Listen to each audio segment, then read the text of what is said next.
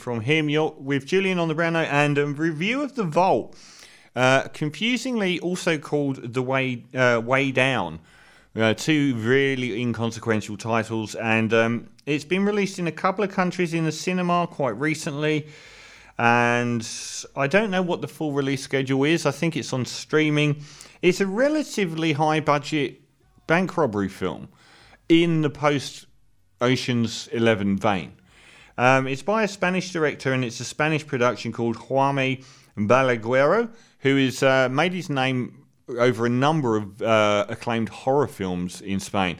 And this time around he's turned himself to a fairly rote bank robbery film with some interesting elements. We get some guys that are looking for galleons that sank in the 1600s off the coast of Spain, and they find one that Francis Drake has, I think, sunk, or it was his boat. And they raise up all the gold bullion, and the Spanish military, the Navy, are waiting and take it all off of them. The scavenger guy goes to the European Court of Human Rights to try and get it back as his property, and the government of Spain wins, keeping all his gold bullion. The kicker is, he wasn't really after all that gold. He was after 3 coins that Sir Francis Drake had put there, because Sir Francis Drake, many of these people that were great English heroes were kind of pirates. In fact, actually pirates a lot of the time. But he wanted to hide all his gold from the British Empire because he didn't trust them.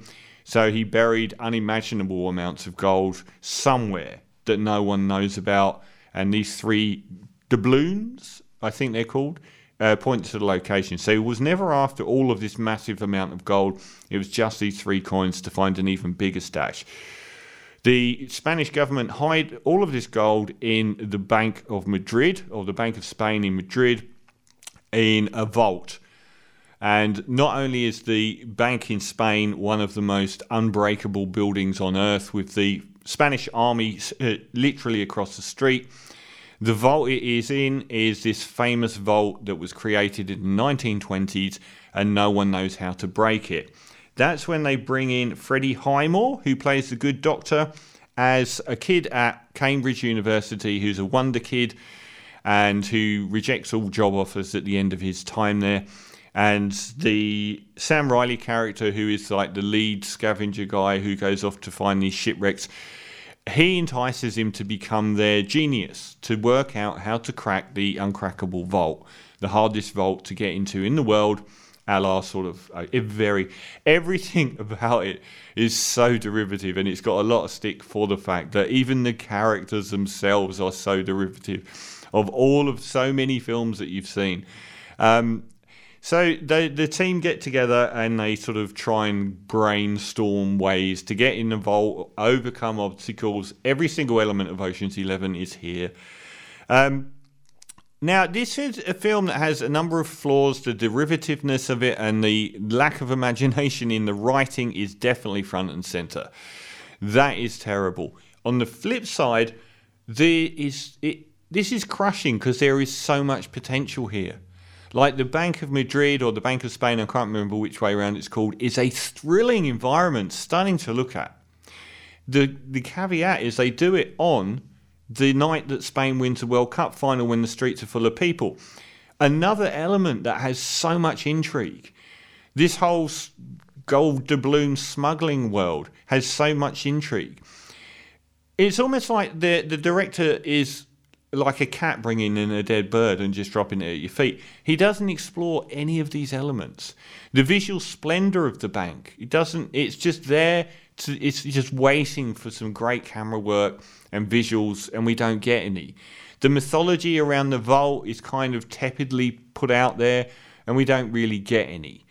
The whole notion of the thousands of people in the streets while the World Cup final's going on being an element that could be used isn't really used at all. It just has so much potential. But the worst part about it is Freddie Highmore, the guy that plays a good doctor. I will put my bank, which is nothing, on him not becoming a very successful lead actor. He plays this like the good doctor to such a degree, I was actually quite surprised they thought that he would be a good lead actor. He doesn't act much, and I imagine the acting here would be a poor to average version of the Good Doctor episode. He's not a leading man, and we get Astrid Berges Frisby, who is a Spanish actress and model who plays like the pickpocket. She is a woman.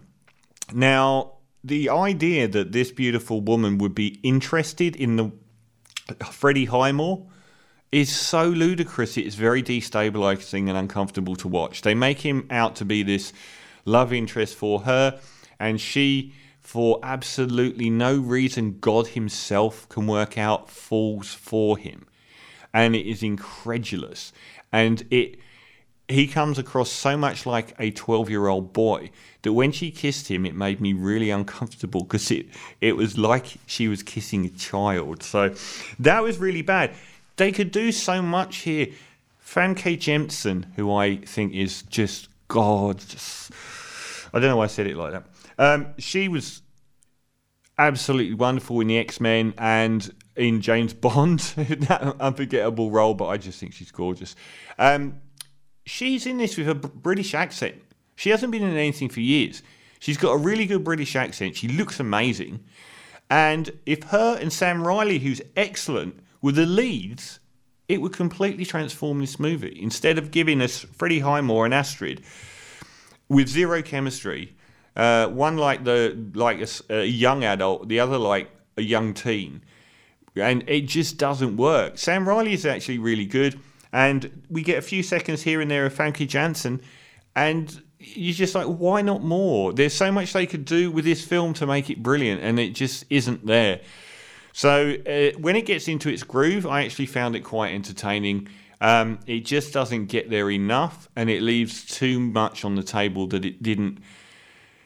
No home runs for any of these really good ideas at all, really. So I'm going to have to say it's a sub 5 from me, sadly, which means I wouldn't recommend watching it at all. When it's good, which is about a third of the film, it's actually pretty entertaining, but it's probably not that good for more than half the film. So I'm going to give The Vault, or Way Down, a 4 out of 10. Shane?